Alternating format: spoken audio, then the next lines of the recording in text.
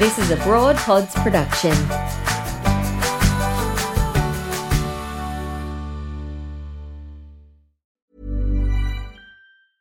Hiring for your small business? If you're not looking for professionals on LinkedIn, you're looking in the wrong place. That's like looking for your car keys in a fish tank. LinkedIn helps you hire professionals you can't find anywhere else, even those who aren't actively searching for a new job but might be open to the perfect role. In a given month, over 70% of LinkedIn users don't even visit other leading job sites. So start looking in the right place. With LinkedIn, you can hire professionals like a professional. Post your free job on linkedin.com/people today. This Mother's Day, celebrate the extraordinary women in your life with a heartfelt gift from Blue Nile. Whether it's for your mom, a mother figure, or yourself as a mom, find that perfect piece to express your love and appreciation. Explore Blue Nile's exquisite pearls and mesmerizing gemstones that she's sure to love. Enjoy fast shipping options like guaranteed free shipping and returns. Make this Mother's Day unforgettable with a piece from Blue Nile. Right now, get up to 50% off at BlueNile.com. That's BlueNile.com. This is Broad Radio. For you, by you. Broad Radio. Here for more.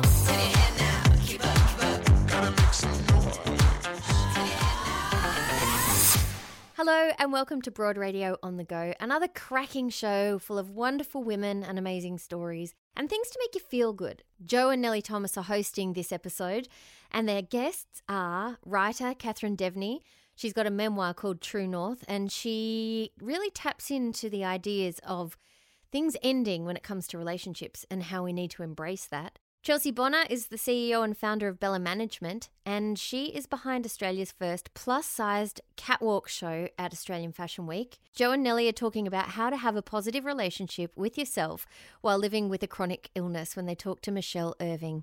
They're also talking about Nellie's experience with post-lockdown plane travel and the very big question for many, many people, are screen time rules a load of BS?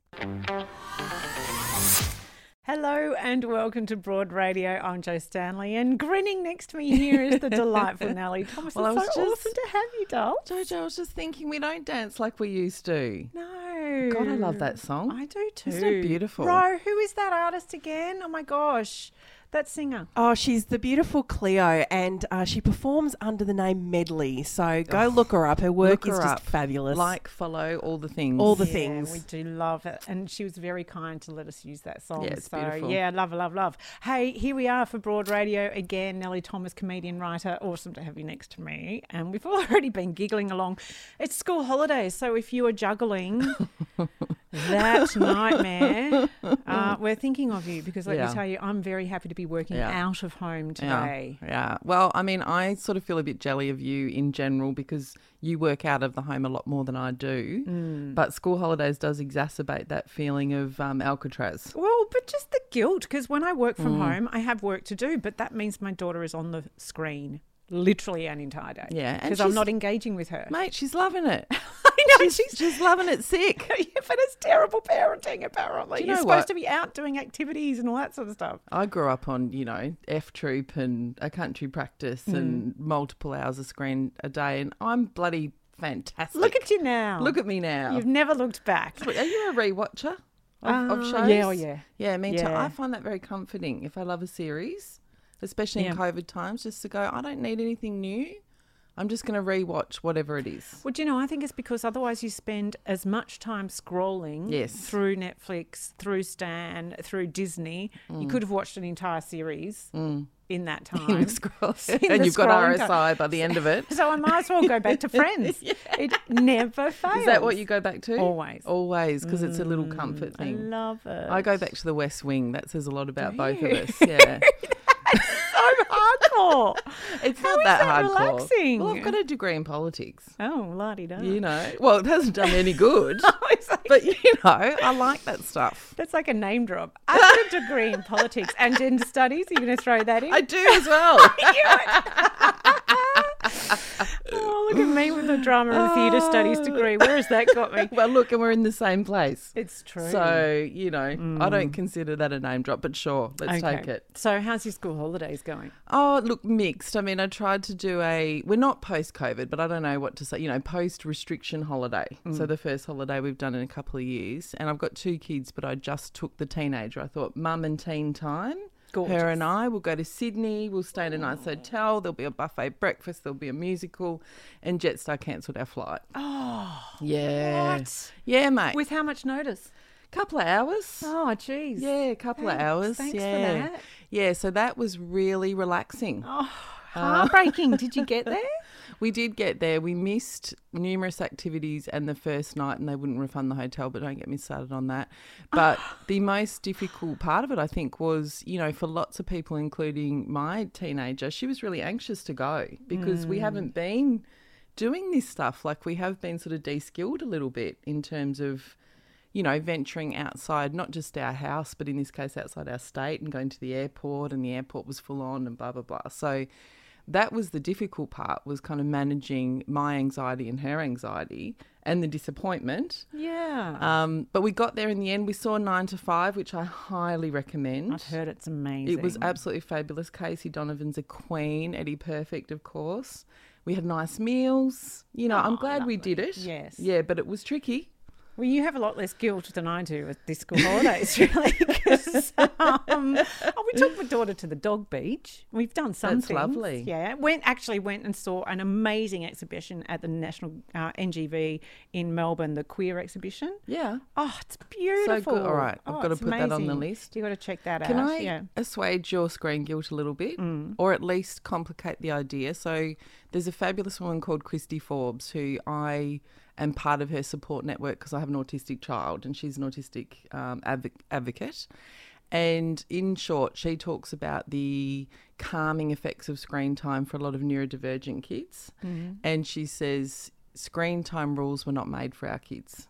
There's an assumption in the screen time rules of a quote unquote normal child, whatever that means. Yeah. Usually, frankly, a middle class, white, able-bodied, whatever, all the things child. And that is just not all children. Well, also, when people say, when we were growing up in the 80s, we were always out on our bike and we were playing in the street till dark and all this sort of idyllic notion of what our youth was, right? If we had YouTube, as if we wouldn't have been inside 24/7. But also, I'm sure as soon as we got a VHS player, which one of my uncles gave us, we watched movies, whenever we were able to. We watched hours of TV a day. Yeah, I'm sorry. The only reason I wasn't doing that was because my mum wouldn't let us watch what we wanted to watch because the parents were the boss of the telly. Right. You watched what they watched. Oh, it wasn't totally. like you got to choose as a kid. I watched Prisoner, mate. We Seriously, did too. as a primary school kid, it was my favourite thing ever. Yes. So, this sort of, the good old days weren't that good. No. Like, for real. But, I mean, obviously there's a line. Like, you don't want 15 hours of screen time a day all day on school holidays. I mean, you probably do. But, this idea that kids are going to do half an hour a day, I mean, I just don't know anyone who actually applies that. It's such, BS, I think. Well, even if, right, on the days where I like, okay, work's away, it's you and me today, babe, we have activities planned. They last an hour. Yeah, that's right. The days are long. That's right. They're so long. But what do you do at night when you're tired? You watch the telly. You watch telly. Yeah. So, I mean, everyone's got to calm their farm a bit on this stuff, I reckon. You've been out seeing comedy festival shows. Oh, I have. It's. I mean, I know people keep saying this, but I think it's worth repeating. As a live performer, the last couple of years have been diabolical, frankly. And it's so delightful. I'm not doing a show in the comedy festival, but that's even more delightful for me because I can actually go and watch stuff and enjoy it and not be thinking about my own, nightmare existence. So I've been going and seeing stuff, and it's just really lovely to be in an audience. It's lovely to see my colleagues working. It's really nice to feel a bit normal. I mean, you still sit there kind of going, who's got a mask on? Is anyone coughing? All of that kind of stuff. But it's just... I've just found it so uplifting, even just being in the city. Yes. You know, great. do you want me to mention a couple of shows? Sure. A couple of recommends. Yeah. So one of my favourites is Tina Del Twist, Caravan in the Sky, which is Wes Snelling doing a beautiful show. He does a cabaret character called Tina Del Twist. So a mixture of song and story and stand-up. Beautiful, beautiful show. Loved Ursula Carlson, of course, which, you know, everyone will know who Ursula is. Damien Callinan's show, double feature. Oh, I actually cried. Oh, you know when you he's go, an amazing mate, writer, he's just, isn't he? it's so beautiful. It's a tribute to his parents and a kind of reimagining of, you know how you forget, and my kids have done this, they forget that you forget your parents had a life before you existed. He's gone back through their diaries and recreated their life, and there's a couple of moments, this doesn't sound like a good sell, sorry Damo, but there's a couple of moments he cries. Oh, wow. You know, and it's just beautiful. What else have I seen? I'm going to say double feature is a ripping title for Isn't a it? show about your parents. Isn't it? And it's so wonderful because he actually has been able to document his mum's suitors, right? So via her diaries, all of the men that she could have married. Wow. And he kind of does, I won't give too much away, but he does a table of the men and sort of, you know, short and long odds of, of what could happen. And I just absolutely adored it. But just being in the city, seeing people happy. Yeah. Yeah. Like it's just, you know, I normally go to bed at 9. Like I'm an old nana, but I feel like invigorated. Yeah. I really do. I do recommend going out. I've seen Kirsty Wiebeck, Silver Linings, Yeah. beautiful. Loved As I it. said in my little, you got to do a Twitter Yeah. review, and in my Yeah. Twitter review was that this is a comedian at the top of her game. Like she's Oh, sharp. Kirsty's amazing. I've seen all Absolutely of her shows. Yeah, she's amazing. Double feature, love that as a title for a Yes. comedy festival show. Silver Linings for Yes. Kirsty, that works, you know, because you Yes. instantly go, yeah, I'm in for a good time there. Tell me a title of a comedy festival show you've done. Oh, so you and I have discussed this before. One of the this is like showing you how to make sausages, but you have to give your title a good 6 months before you do the show. Yes. And you've never written the show 6 months before you do it. No. So it can have no resemblance to the actual show. What have I done? Probably my favourite. No, I've done Family Ties. And then it was a loose sort of pun on the TV show Yes. Family Ties. And it was Yeah. me imagining how I might have turned out differently under 3 different circumstances, and I played different characters. Oh, I like that. Yeah, probably. No, you tell me yours while I'm thinking. Oh, well, the last solo show I did was called Prettier in Person. Because it's what every single person used to say to me when they'd meet me. Really? Oh, you're so much prettier in person. I'd be like, well, I work on radio, so how do you actually know that? Do you know how many times someone has said to me, thinking that I'm going to enjoy it as a compliment, oh, geez, you're not as fat as you look on TV. Oh, thank you. Anyway, naming something can be tricky. I've Yes. often thought about what I would name my memoirs, which I have not written Right. yet, and probably will never. What's your front runner title? Hit and miss. Yeah. I bring it up because I have just finished reading, and we have to introduce our first guest because she's amazing and we don't want to run out of time with her. But I've just finished reading True North. It is a memoir by Catherine Devaney, and I absolutely loved it. Could not put it down. She joins us now. Hi, Catherine. Hi. It's great to be here. Oh, it's so lovely to see you, and thank you for your memoir. It is so beautifully written, and it is about the end of your 17-year relationship. 70 year, that would 70 be year. quite a thing. 17-year relationship with the father of your children, but it's really heartwarming and beautiful and sort of uplifting as well. Yeah, it's interesting. I actually, it's funny the way the blurb goes, because I actually think it's got more to do with class than anything else. Yeah, I agree. I do agree. And also, And I think you don't hear enough written about class in Australia. And I don't think I've read or come across anything written about class by a woman, and particularly by a woman who grew up poor. Normally, memoirs are around gender or race, but very rarely about class. It's interesting with a book, though. I think it probably is a sign of a good book, particularly as a writer. This is my 10th, so the first 9 are the hardest, which is not true. They've all been a delight. But when you write a book, so I originally thought that the book was about, when I split up with Mars, so Mars and I were together for 17 years.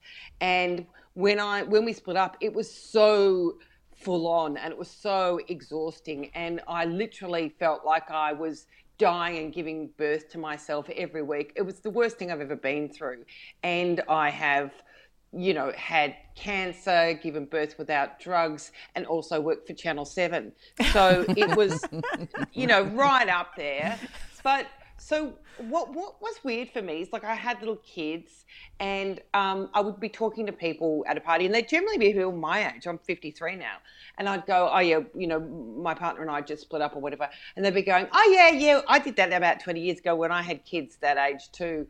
And I go, well, how'd you do it? What happened? And they go, oh, we're fine now and we all have Christmases together.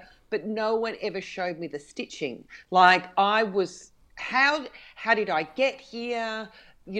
When do you know it's bad enough to leave? What happens next? How do you feel? And so I think that originally when I set up to write it, because I've probably been playing with it for about 10 years, and I may have written about 1 million words to get it down to what I wanted. And I am a huge memoir buff. It's basically the only genre I read, or genre, as Channel 7 says it. It's the only genre I read. And I think that, I know that a memoir doesn't have to be like factually accurate. It has to be a true artistic representation. And a memoir only works as if it has a strong theme. So I thought that the theme was basically explaining all of the factors that get you into a relationship and the kind of relationship you end up in, why you stay, why things go pear-shaped, what makes you stay there while you get so exhausted and you just kind of run out of everything that you've got, energy, love, patience, perspective, then how, why you leave and the courage it takes. But that's what I thought it was about. And I gave the memoir, I don't get an advance, I just give the big lumps of manuscript to my publisher and I say, please consider. And I gave it to them just before COVID. And the idea was that it was going to come out basically a year later. And then it was, because of COVID, it was pushed out to last July. And then the wheels fell off with the editor who was working on it, who was somebody who I really wanted to keep on it. And she said, I'm not going to get it finished. There's 1 million things that were happening, some COVID related, some not COVID related. And she said, I can pass this on to another editor, but I really want to work on this book. And I love this book. And she said, every fibre of my being says, let's hold off until March 2022.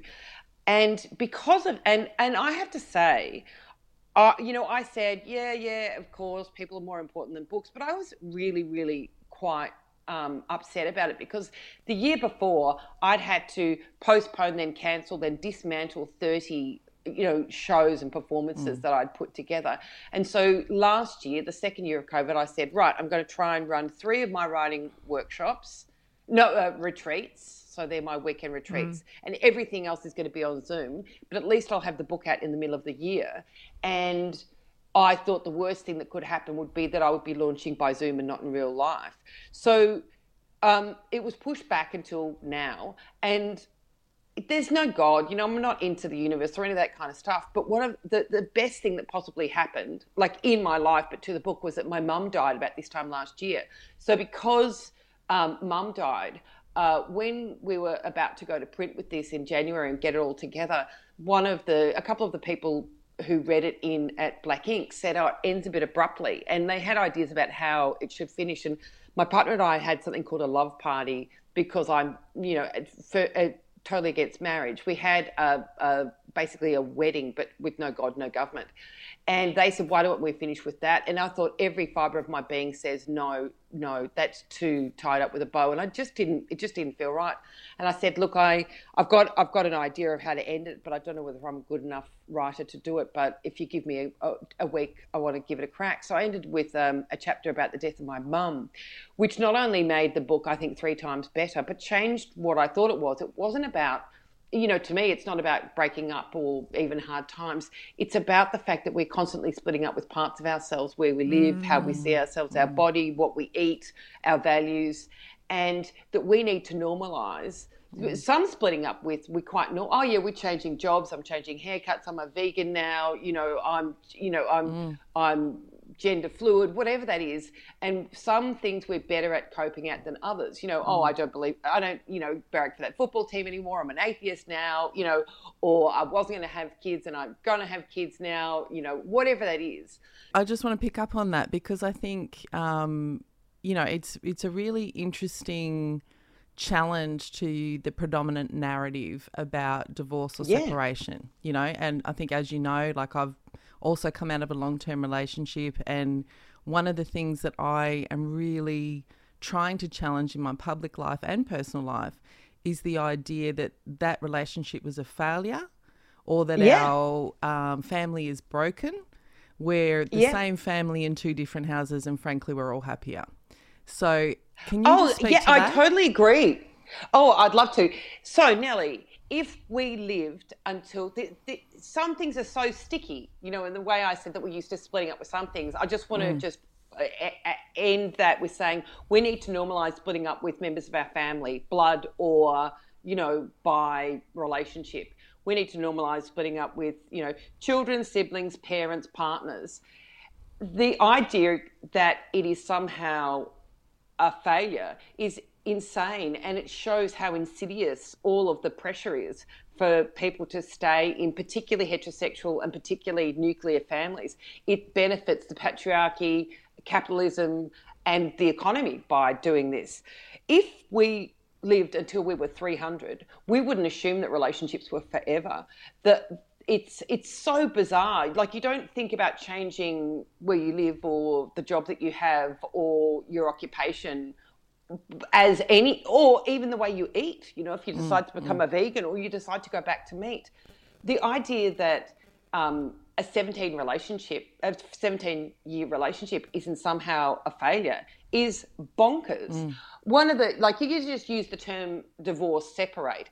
When you go through forms, it's really common to say, marital status, which I can tell you right now for free, they don't need. They do not need a marital status. What they need is an next of kin.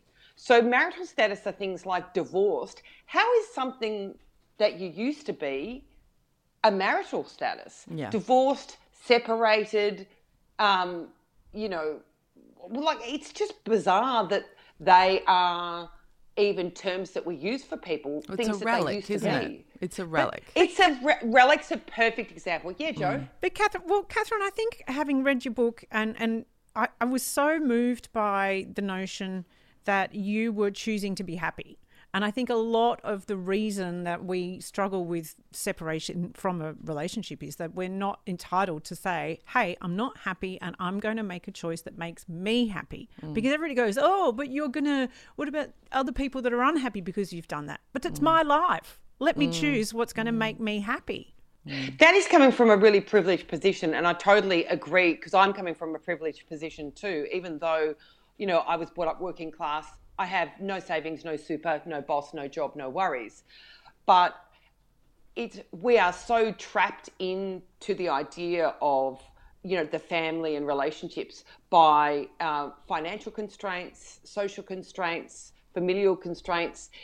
They don't make it easy, Joe and Nellie, for us to split up. They do not. There is no reason that we all can't have safe housing and there can't be a universal basic income. I read something the other day. If Jeff Bezos spread all of his money out amongst all the people in the world, we'd have all over $1 million each, including newborn babies.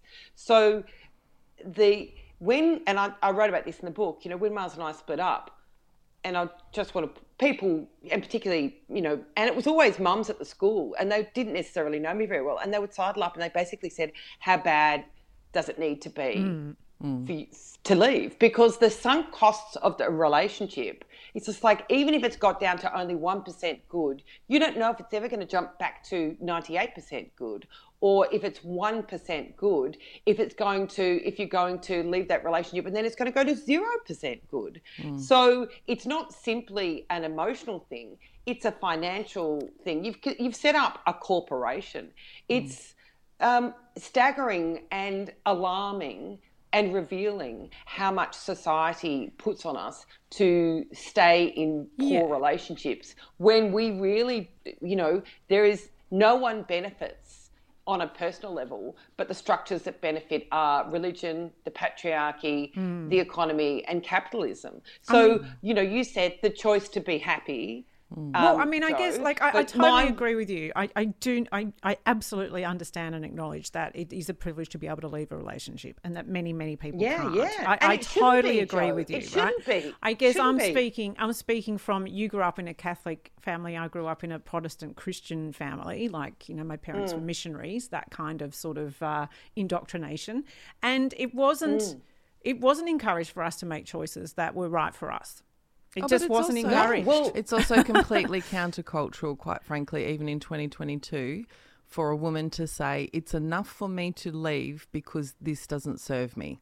People want, he cheated, he was abusive. It's not enough to just go, it just wasn't working for me. Yep. Guess what? That's enough. There's so much there. I don't even know where to start. And I've had to live that recently with a few people close to me. Basically, they wanted to find, somebody shagging in a bed, their partner shagging in a bed, or blood and bruises, even with the notion of what violence looks like within a relationship.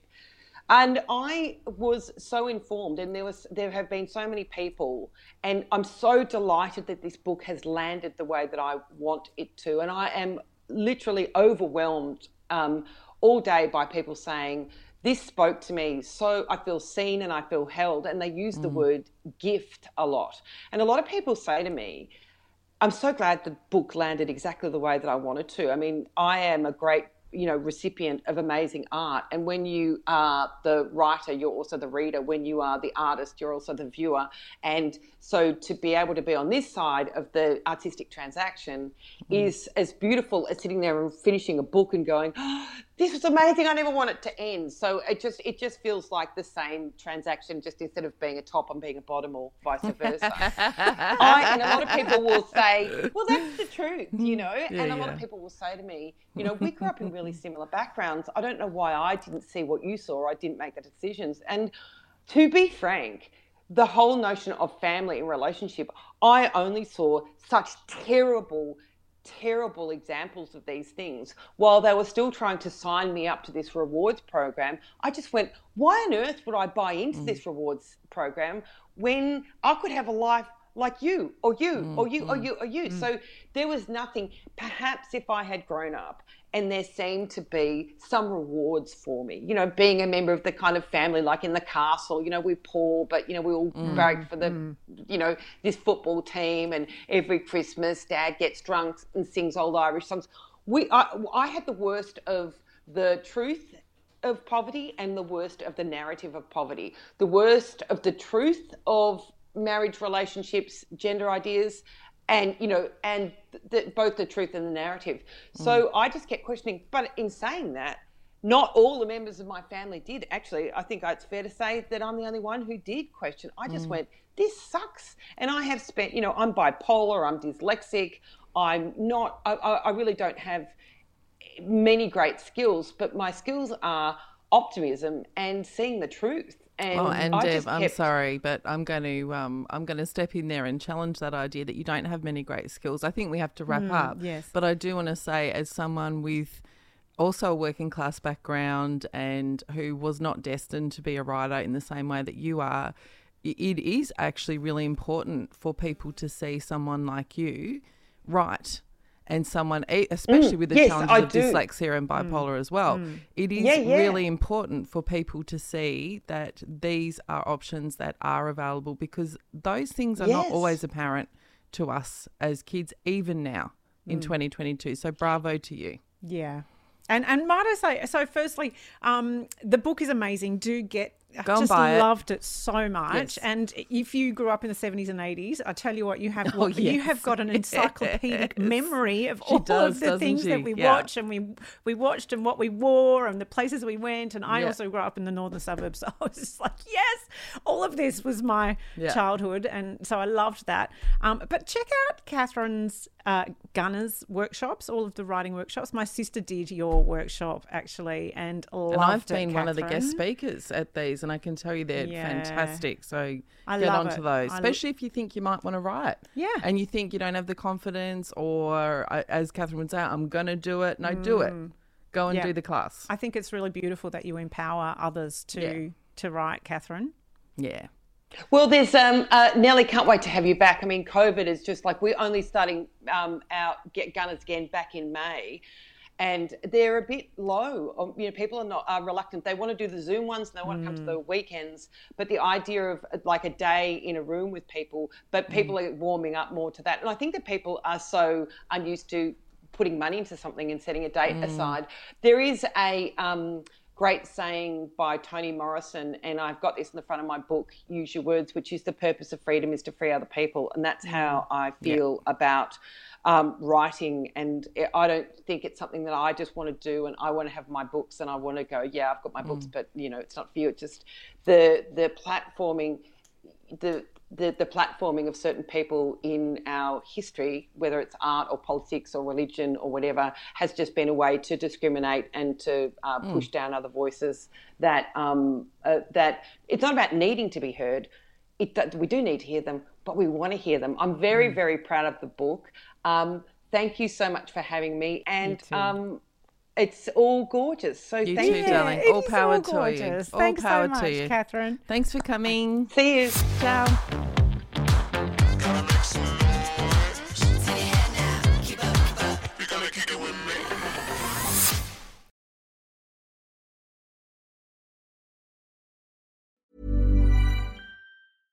Flexibility is great. That's why there's yoga. Flexibility for your insurance coverage is great too. That's why there's United Healthcare Insurance Plans. Underwritten by Golden Rule Insurance Company, United Healthcare Insurance Plans offer flexible, budget-friendly coverage for medical, vision, dental, and more. One of these plans may be right for you if you're, say, between jobs, coming off your parents' plan, turning a side hustle into a full hustle, or even missed open enrollment. Want more flexibility? Find out more about United Healthcare Insurance Plans at uh1.com. It's that time of the year. Your vacation is coming up. You can already hear the beach waves, feel the warm breeze, relax, and think about work. You really, really want it all to work out while you're away. Monday.com gives you and the team that peace of mind. When all work is on one platform and everyone's in sync, things just flow. Wherever you are, tap the banner to go to Monday.com.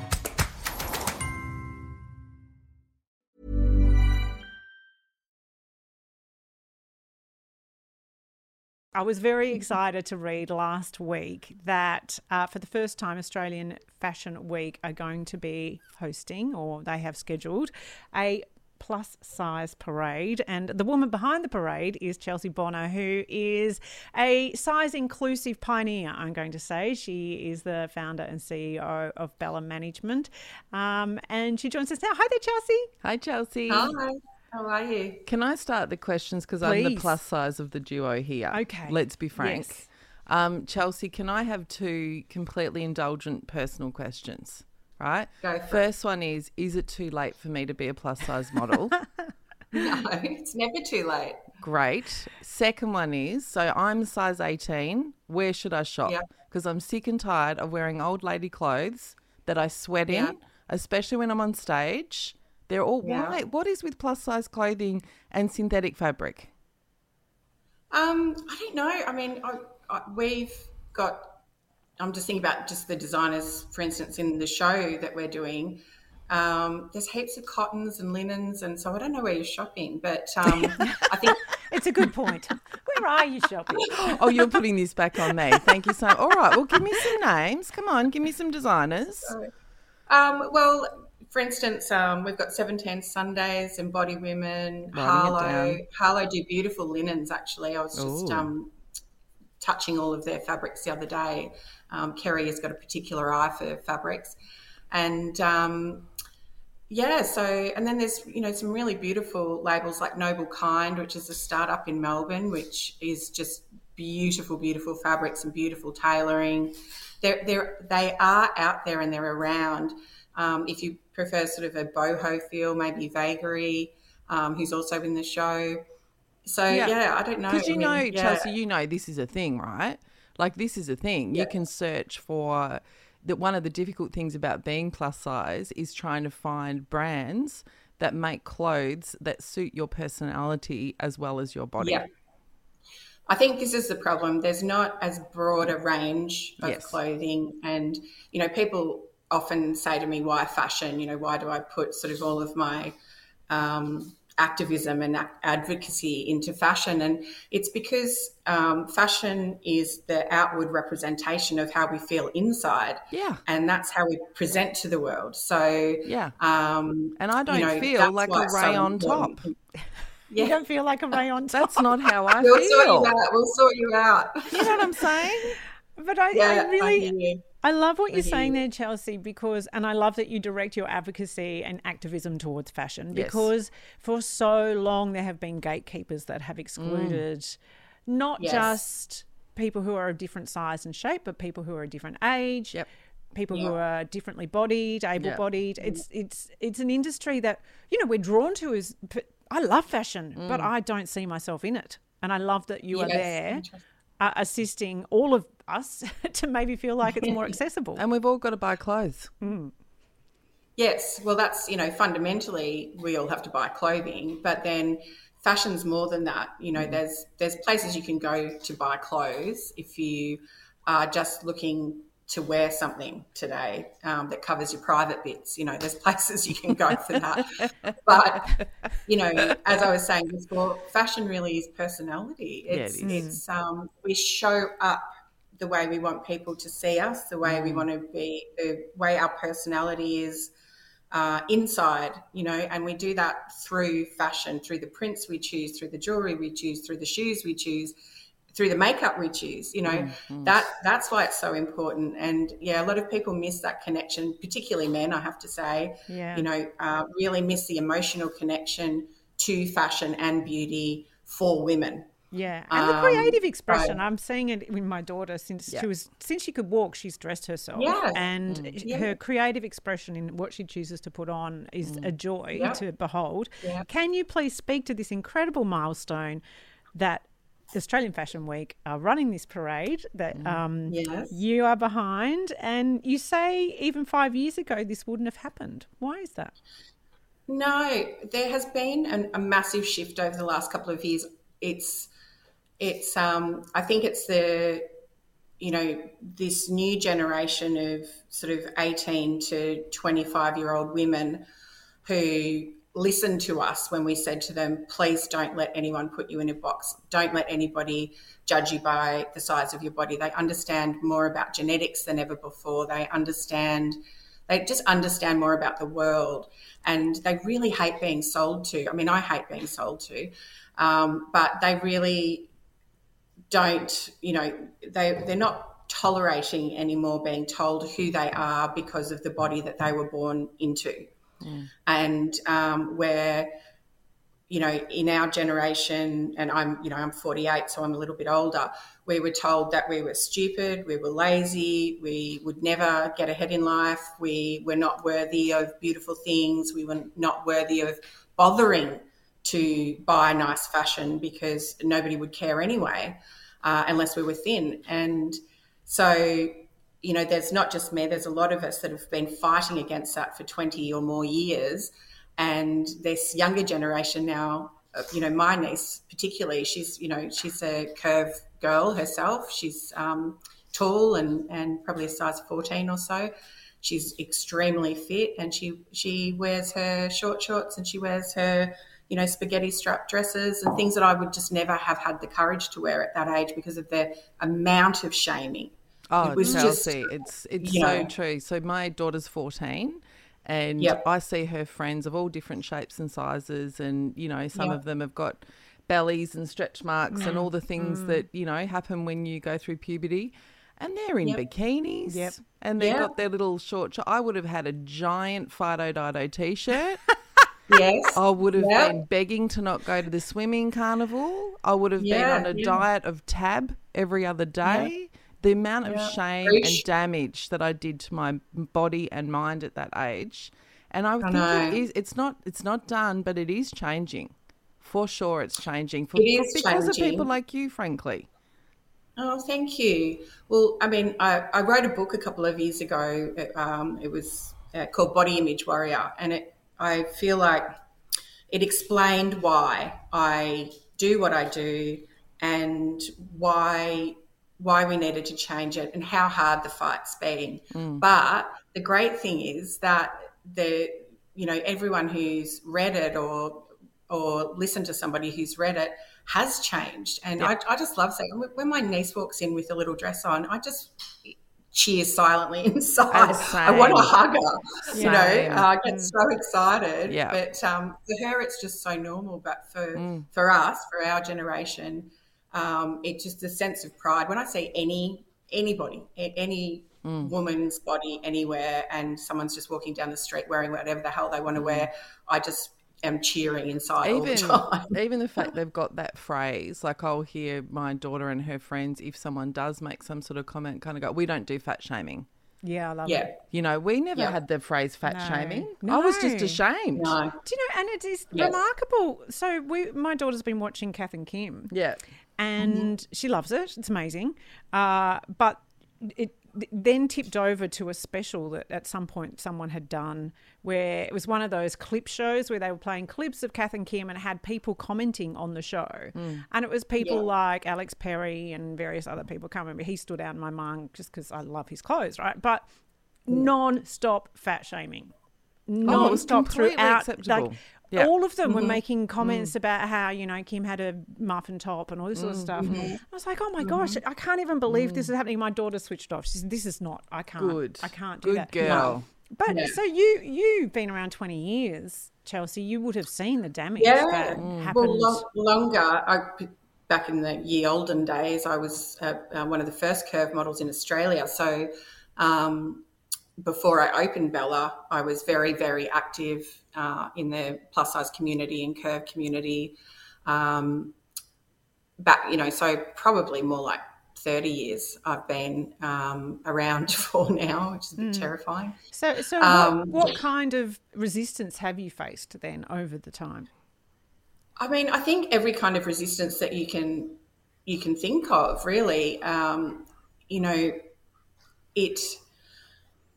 The fight to be acknowledged and to make what was so normalised, fat shaming and you have to be on a diet and the way you should look and diet culture in general was so overwhelming. It was so normalised that you should be ashamed of yourself, that you deserve to be ashamed of yourself. To unpick that for myself and then try to help unpick that for everybody else, not just on the ground level amongst friends and family, but in boardrooms, in keynote speeches to 500 male heads of marketing departments. To try to explain it through numbers, through emotion, through every possible way you can attack this problem and break it down so that people can have, what Oprah calls the aha moment, so that, I can find a way to get to them so that they go, oh, that's why it's wrong and that's why we shouldn't be doing this. Or, just have some understanding of basic genetics, really. I mean... Actually, can I pick up on that, Chelsea, because you've mentioned genetics a couple of times, and I think one of the things, it's actually happening very slowly, but one of the things we're starting to understand now, which anyone who's been fat understands, I look around and I go, oh, I look like all my aunties and I look like my mum and my cousins and whatever, and we all eat differently. But there's still this persistent idea that I heard on the radio this morning, someone talking about diabetes. It was a doctor and he said... loving the dog. And he said, I'm talking about type 1 diabetes, not the one that's caused by lifestyle problems. In other words, not the fatties who overate and got themselves, type 2 diabetes. So there's still this combination of genes and lifestyle is still not understood. We're still assuming you look at someone's body that's not size 10 and think they don't exercise and they overeat. Yeah, that's right. And I mean, it can't be further from the truth. And there's been so many studies done about it now. One of my closest friends had a mild heart attack last week. he's fine, but he is one of the fittest, healthiest human beings you will ever meet in your life. Loves triathlons. I think I might have seen George drink twice in 20 years, like to drunk point. He's always eaten the right things, always done the right things. It's not, it's, of course, there are things you can do to make your health better, and everybody should do those things, whatever that is. But as long as you're healthy, then, the rest of it is just genetics. Exactly. Like, I don't know how else to put it. Sorry, Billy. That's all right. Well, Chelsea, I'm excited to see your parade, and I'm excited that the Australian Fashion Week have really embraced this. I'm imagining there was a lot of work behind the scenes to get it up. Yes. But I have to say, IMG events were really open to it. I was expecting, I was sort of sweating going into the meeting thinking, oh, God, they're never going to let me do this. But they did. They just straight away, they didn't even bat an eyelid. Poor Chelsea, that's the worst heckle ever, isn't it? That's second only to the little kid who said to David O'Doherty, when will this get good? So Chelsea, we can't wait to check out the parade. It's I believe the Australian Fashion Week is in May, so make sure that you do check it out. And of course, check out Chelsea's book Body Image Warrior, which is still available on the website Body. And thank you so much for your advocacy. Yeah, thank you so much. As a plus size person with daughters, thank you. Yeah, and I will say there's been many people on our socials today also have said the work that Chelsea has done, as well as Taryn Brumford, has been liberating for so many. Yeah, incredible. So thanks so much. Good on you, girl. Chelsea, and all the best with the parade. Sorry about Billy. She's going to sleep now. Broad Radio. Talking inspo we love, info we need, and sharing more of us. Watch and listen live every Tuesday 9 a.m. Australian Eastern Daylight Savings Time at broadradio.com.au, or find us on Facebook, Twitter, YouTube and LinkedIn at Broad Radio Oz. Talk to us live. Call on 1300 8 Broad. Catch up on demand anytime, anywhere, every time, everywhere. On the train, we'll be here. 2 a.m. existential crisis?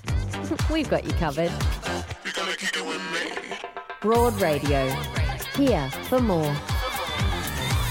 Well, Nellie, what often happens on this show is that a theme forms, which I never ever kind of plan, but it tends to just fall into place. Today's the Nellie theme, mate. Like, seriously, I'm looking at this running order. It's just occurred to me. You've gone separation, you've gone plus size. Now we're going to talk chronic illness. This is like my whole life. Well, I do often plan my co-host for people that are going to... I like to put people in areas where they're going to sing. So I'll get you to sing at the end of the show as well. Appreciate it. But no, I think the theme that also is forming is around shame. Yeah. In a lot of Absolutely. ways. And so let's keep the theme going, because I'm thrilled to welcome to Broad Radio a woman who is an advocate, mentor and coach for women who live with chronic illness. And she, as she describes herself, she is de-shaming chronic illness. Michelle, great to have you on Broad Radio. Can you tell us how you began working in this area? What made you decide I'm going to mentor women like this? Yeah, well, nobody expects to get chronic illness, and certainly nobody expects to be a chronic illness mentor. What happened for me is that I live with 2 chronic illness conditions, and through that process, I've had to navigate what I think of as the underworld of chronic illness. When you're bedbound, when you're, really living with deep side effects from medication, when you're trying to work or maintain working while living with pain or brain fog, or just the confusion and the emotional stress of living with chronic illness.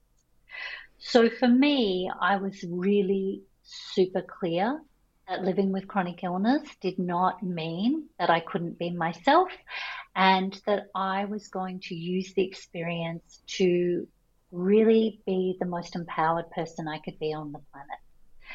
And as I did that, I found ways to support my own emotional well-being. I found ways to have very, very difficult conversations with, my boss, with the organization I was working with, with family and friends, with what I think of as the unhelpful helpers who really want you to go to yoga or drink green juice as if that will solve your chronic condition.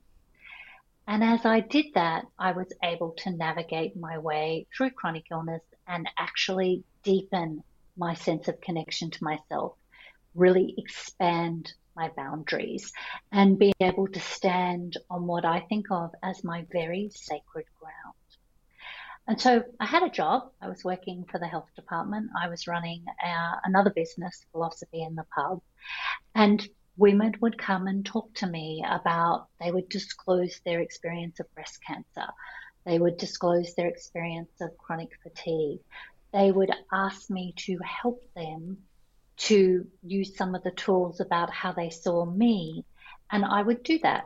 And then over time, that's become my work and my business. And one of the reasons for that is that 47% of Australians live with chronic illness. And that's, in the US, that's 133 million Americans. And it's actually quite normal to live in a body and experience chronic illness.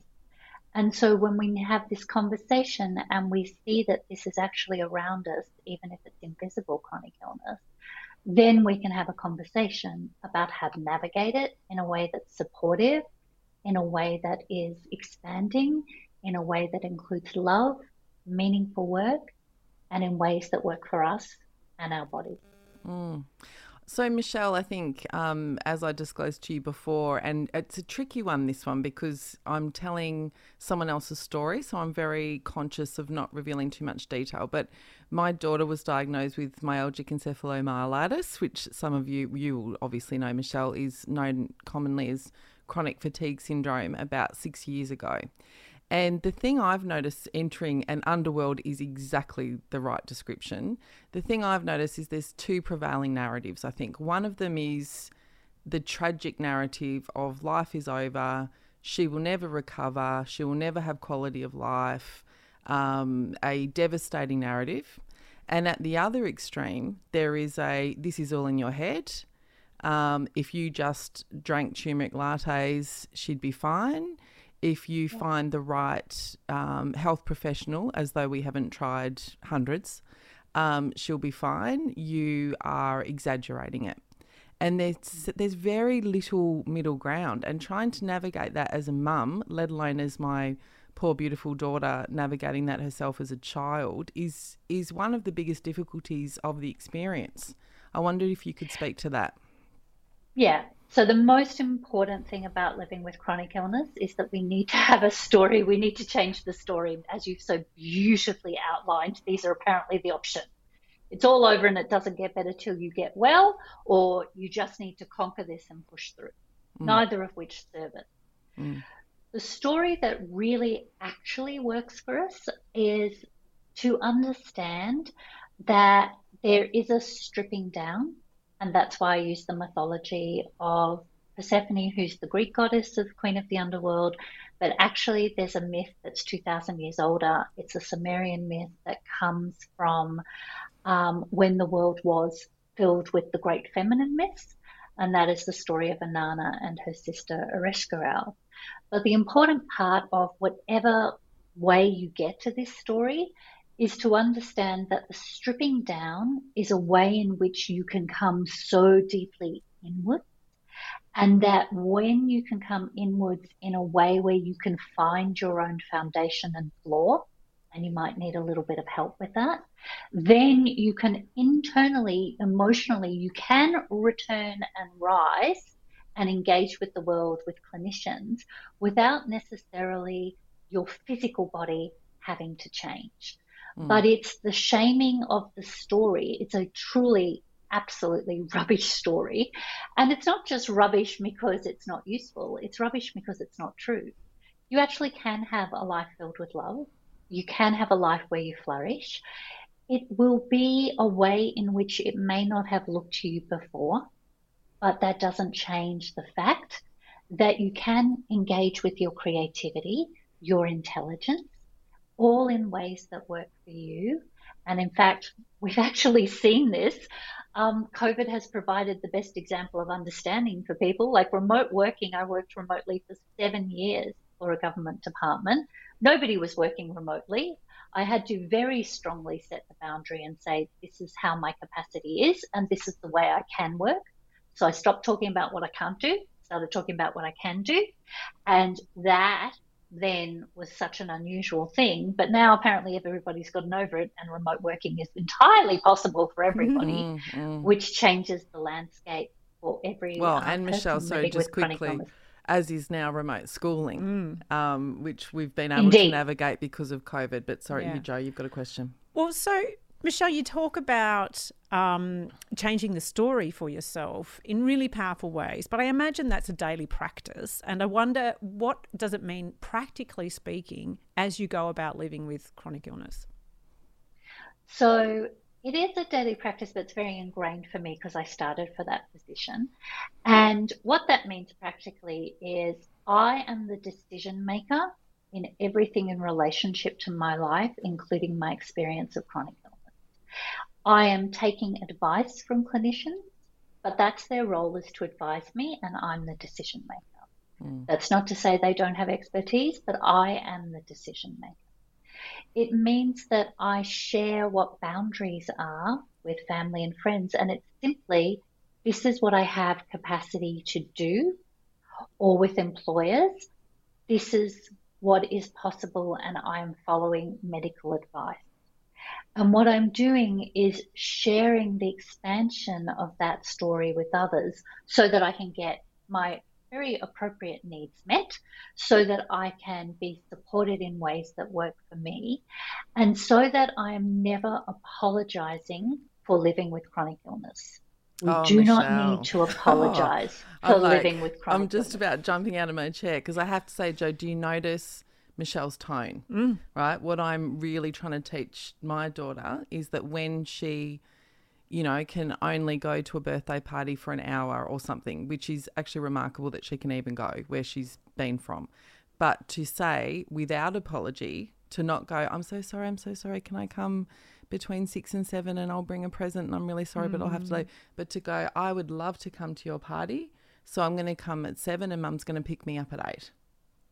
Beautiful. Full stop. No explanation, because I don't want her developing this narrative that she has to apologise for how she exists in the world.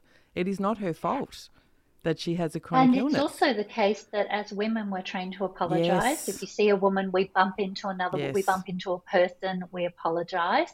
So for the person living with chronic illness, that is a double whammy, and it's so culturally encoded. But, I've written for Women's Agenda. There's an article out there you can find that you don't need to apologise with chronic illness, as well as heaps of resources on my Insta and webpage. Because the most important thing in that process is when you know that you are, a whole human being, you're having an experience of chronic illness, but it does not define you, and it is not a fatal flaw in your moral character that you're living with chronic illness. Then you've got somewhere to stand and speak from with ease.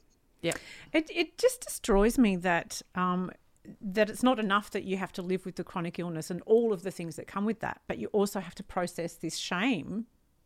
It just, what is wrong with society? Can I offer a theory and ask what Michelle thinks of this theory? So the theory that I have developed over this time is 2 things. Friends and family, in a broad sense, can't come close to the big feelings. So the idea of the narrative that, she can no longer play netball, or she might not go to uni when she's 18 or whatever, they can't come close to the big feelings, so they deny. Medical people, and I'm obviously I'm generalising, but they can't cope with the fact that they can't control. So because they can't cure, they deny. Wonder what you think of that. So the whole thing is about this use of chronic and illness. When we talk about illness, the traditional idea is you get sick, you get a little worse, you get better. Yeah. So that's what everybody's trained to, which is different to disability. Like disability, we're like, oh, okay, that's something you're living with for life. But the chronic bit seems to make it optional. It's really such a juxtaposition. And so I always think it's like illness is part of my experience. I live in a biological, I live in a body. We're all going to break down in our body. This is not actually something abnormal. And family and friends feel that there's this great loss and great grief of who you could have been. Yes. And they're very attached to that because they just want you to get better because you're ill, which is different to disability, which is not the case because now chronic illness is well and truly included in disability. And for clinicians, and certainly there are many out there who are incredibly supportive, their job is to make you get well, and we are changing that discussion about being supportive, which is why I talk about you are the decision maker. They are not driving this ship, they're not the ones getting you well. You are the decision maker about what is supportive for you in this experience that you're having. I'd like to mention too, one of our lovely viewers / listeners, Deb, she comments that it's such a true story for the disabled too. She shares her boundaries and her abilities with friends, family and clients, and doesn't apologise for what she cannot do. And the more people like Deb do that, the more we get used to doing that as well, and we see it and you're modelling it. Good on you, Deb. I love it. So we are running over time as we always do. But Michelle, I want you to just very quickly explain. You do this 6-month course called Queen of the Underworld, which is just, I love it. Look at that image, Queen of the Underworld. It's so empowering. What do you guide people through in this course? So we basically take you through all the different facets of your life, and we start with how do you navigate the unknown and uncertainty, because that's a huge part of living with chronic illness. But there is a map, and once you know how to navigate uncertainty and the unknown, then you've got a life skill. We look at the story of illness and we look at what's been inherited from family and friends, and we need to unplug you from that ancestral story so that you can write your own. Then we look at what I think of as the archetypes of power, but basically getting you into this position so that you have the great boundaries, so that you can have the conversation with clinicians, so that you can have the conversation with work. And then we look at all of your resources, your creativity, your intelligence. And just to give you one very quick example, I do work with women who are bedbound. I do work with women, who are not out there able to go to the office, as well as women who can. But I've got a beautiful young woman, very talented, who was a writer and lives with the same condition as Nell's daughter. And so she can't write because her body can't do that. But what we can do is support her to be a storyteller because she can tell stories. So her creativity can flourish in a whole new way. She's not locked out of life, but that is what we are doing through the process of the 6-month program, is just finding that way forward for you with all of your capacity as you are now. Oh, the pivot. Before the pivot became a thing. Bless you, Michelle. I feel obviously it's personal to me, but I just feel so much better, even just speaking to you, honestly. Thank you for the work that you're doing. It's really beautiful, Michelle. And do check out Michelle's podcast as well, The Pajama Interviews, which I love that as an image. Writing it down. And it's all about just, I love taking back the power. It's what is your story? Yes, I just think your that's story, really, really your body. powerful. Yep.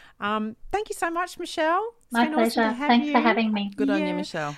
While we're talking about podcasts, you've got a podcast. I have got a new one. It's called The Single Life of Us with Kate Mulholland, which some of you will know from Two Peas in a Podcast.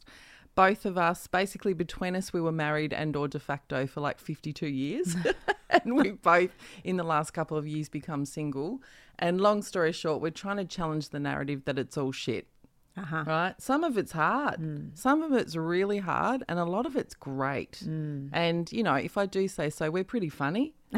You are funny. We take a few calls. We do a bit of a laugh here and there. I love that. So, get onto it, hey? Well, can I ask you the question that Claire asked that we weren't able to ask Yes. Catherine because we ran out of time? Yeah. But she says, do you find the grief factor of separation difficult? Oh, absolutely. I mean, I'm definitely not rose-coloured glasses. It's all fine.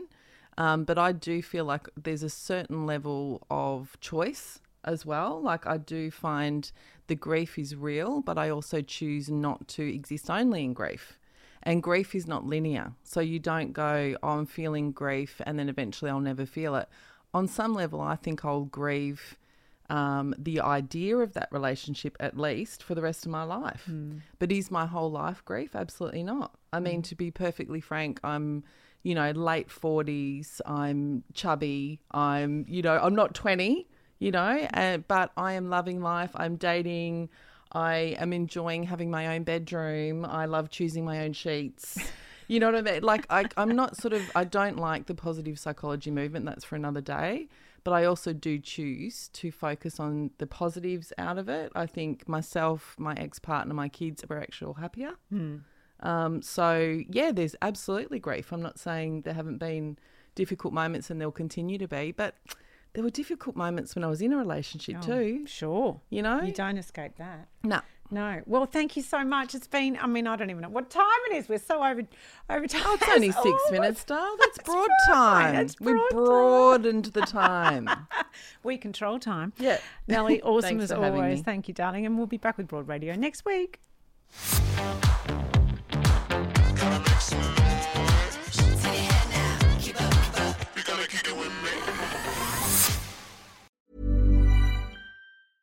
Want flexibility? Take yoga. Want flexibility with your health insurance? Check out United Healthcare Insurance Plans. Underwritten by Golden Rule Insurance Company, they offer flexible, budget-friendly medical, dental, and vision coverage that may be right for you. More at uh1.com. Even when we're on a budget, we still deserve nice things. Quince is a place to scoop up stunning high-end goods for 50 to 80% less than similar brands. They have buttery soft cashmere sweaters starting at $50, luxurious Italian leather bags, and so much more. Plus, Quince only works with factories that use safe, ethical, and responsible manufacturing. Get the high-end goods you'll love without the high price tag with Quince.